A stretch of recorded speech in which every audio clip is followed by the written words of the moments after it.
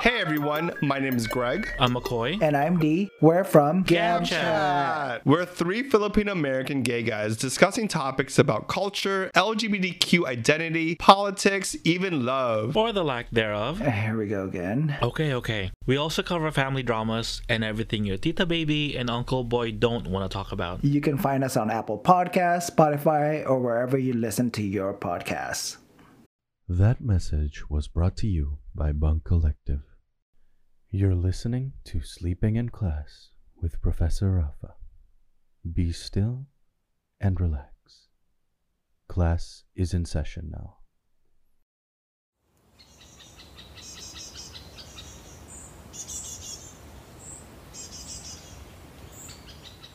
Picture this. You're walking down a natural path in a calm forest. It's a sunny day, but you barely feel it between the shade of the trees above and the cool air from the fresh morning rain earlier.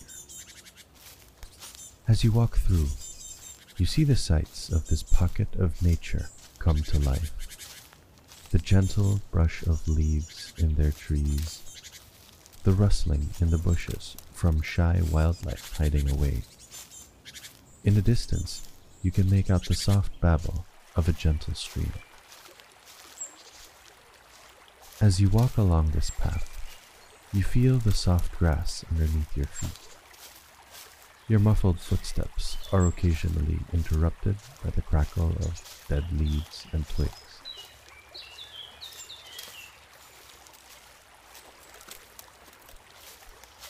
But all of a sudden, you step on some bare earth. The fine grains of the soil sticking to the bottom of your feet.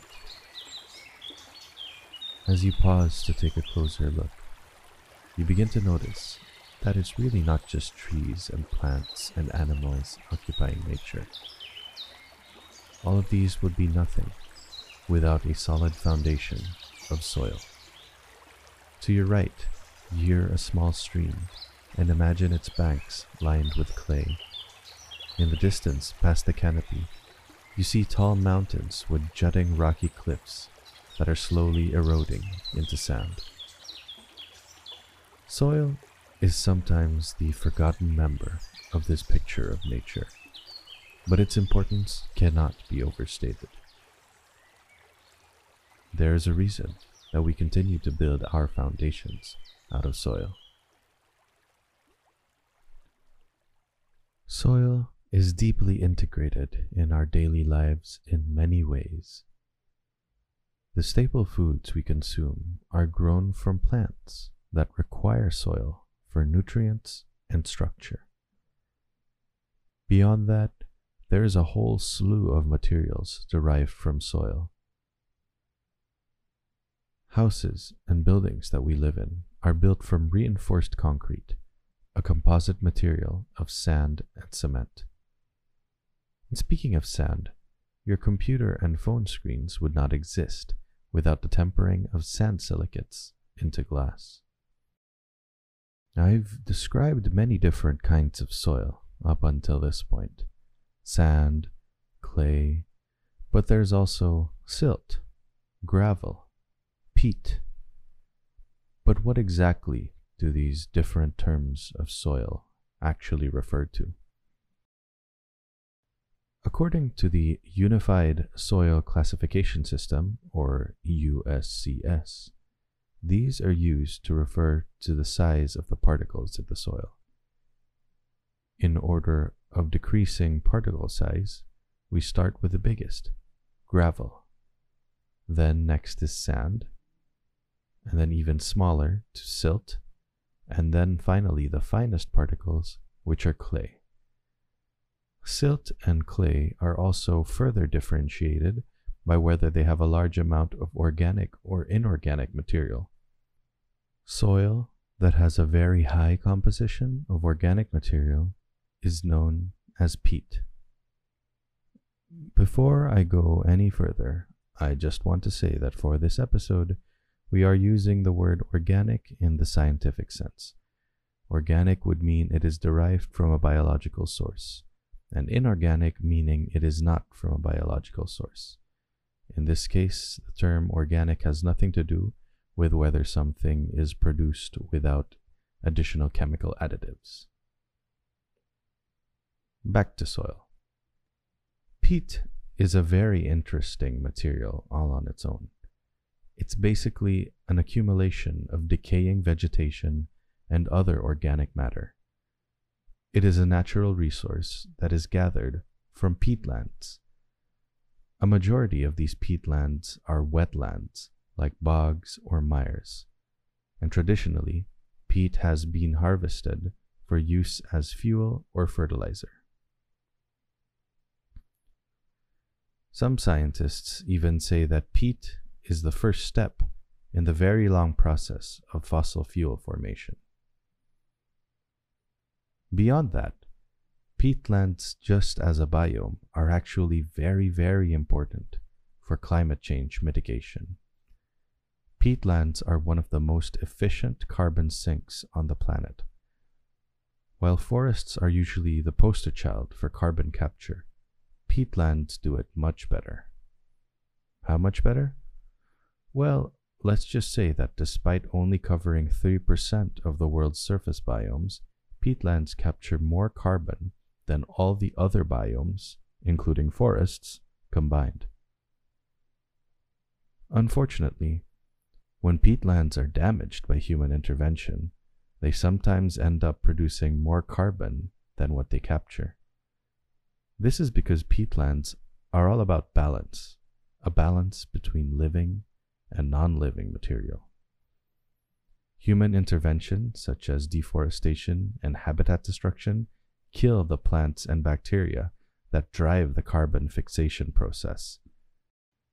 This results in a huge accumulation of decomposing organic material, and this decomposing material releases more carbon dioxide into our atmosphere, at times overcoming the peatland's ability to absorb and fix carbon dioxide. Let's leave the boggy peatlands for a bit and look at a more familiar soil type: sand. Sand is quite possibly one of the most useful materials to us in our modern age. As mentioned before, sand is used in building materials like concrete and glass. In concrete, sand and gravel form the aggregates that provide structure and strength.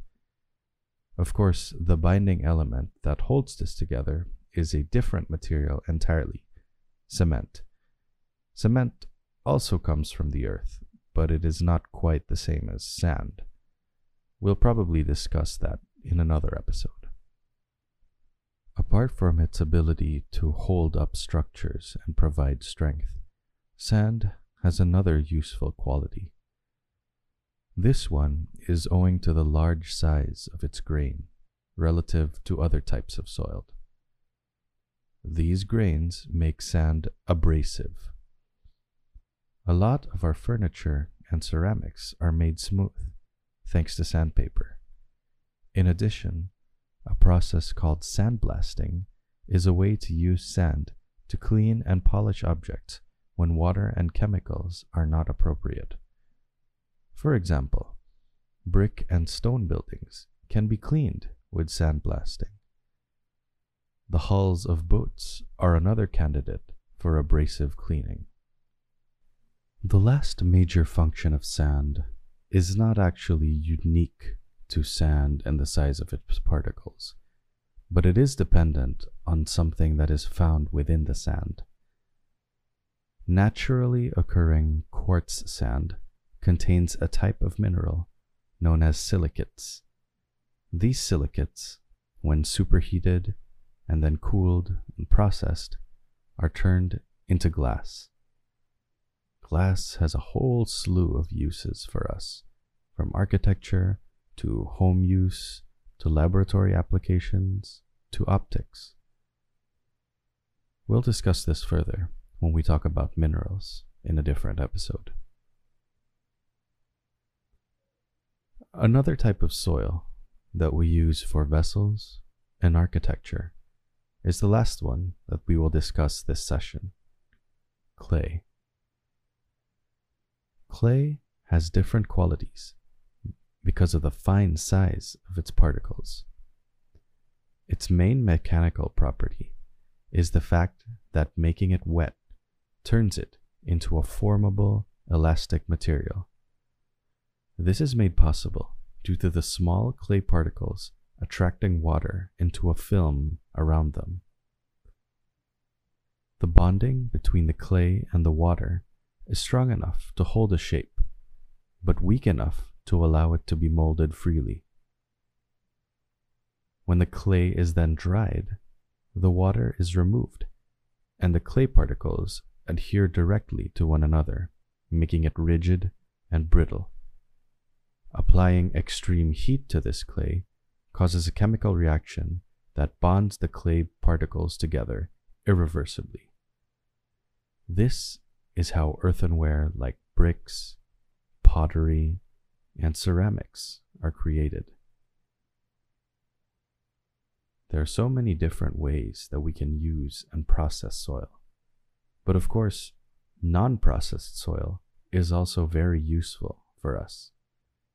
After all, the way that soil occurs in nature, it's usually not a 100% occurrence of pure clay, pure silt, or even pure sand. Naturally occurring soil is a mixture of different particles of different sizes, organic and non-organic.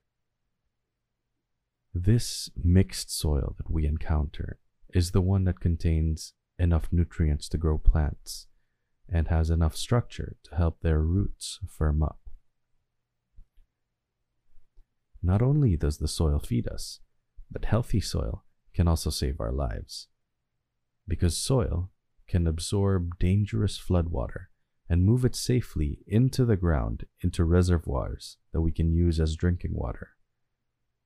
Soil is also what holds foundations in place in buildings, and at the same time, it prevents landslides during major weather events.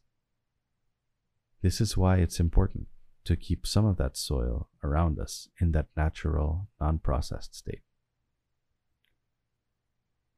As our cities continue to expand, there is a growing demand for processed soil, like sand and gravel. We dredge and destroy rivers just to mine more sand. There is a literal sand mafia that has emerged in countries like India that controls the trade of that precious commodity. The sand that is mined is then turned into concrete, which will then be used to cover up the very land that was stripped. This concrete covering not only prevents anything underneath from growing, but it also prevents life-saving processes like the previously mentioned absorption of floodwater by exposed soil. I'm not advocating that we stop using soil. It is essential to our modern way of life. I'm just hoping that we become more aware and more mindful of how much we rely on it.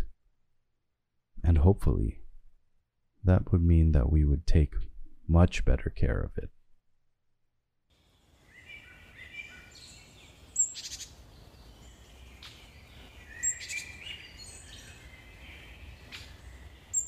So the next time that you're out for a walk in nature, admire the sun, admire the sky,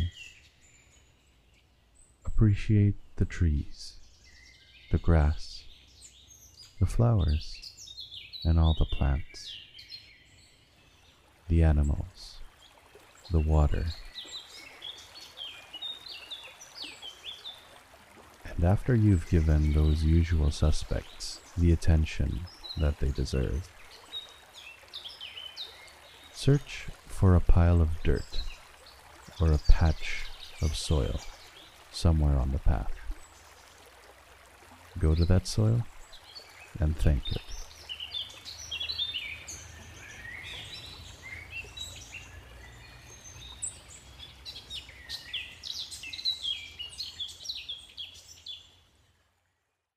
Sleeping in Class with Professor Rafa is brought to you by Bunk Collective. For news and updates, follow us on your favorite social media at Sleeping Rafa and at The Bunk PH. Until then, class dismissed. The following message is brought to you by Bunk Collective. Meron bang mga bagay na bumabagabag sa iyong kaisipan? Tulad ng sino, saan, bakit, sa paanong paraan? Mga tanong tungkol sa kalikasan o mga bagay tungkol sa ating katawan? Atin niyang bibigyan ng kasagutan. Mga scientificong sagot sa mga katanungan ni Juan, dito natin yan pag-uusapan. Ito ang Haynayan at Agham, the podcast mula sa inyong gurong lakan mula sa Bulacan, Sir Red. At sabay-sabay tayo magsabi ng Haynayan magpakailanman.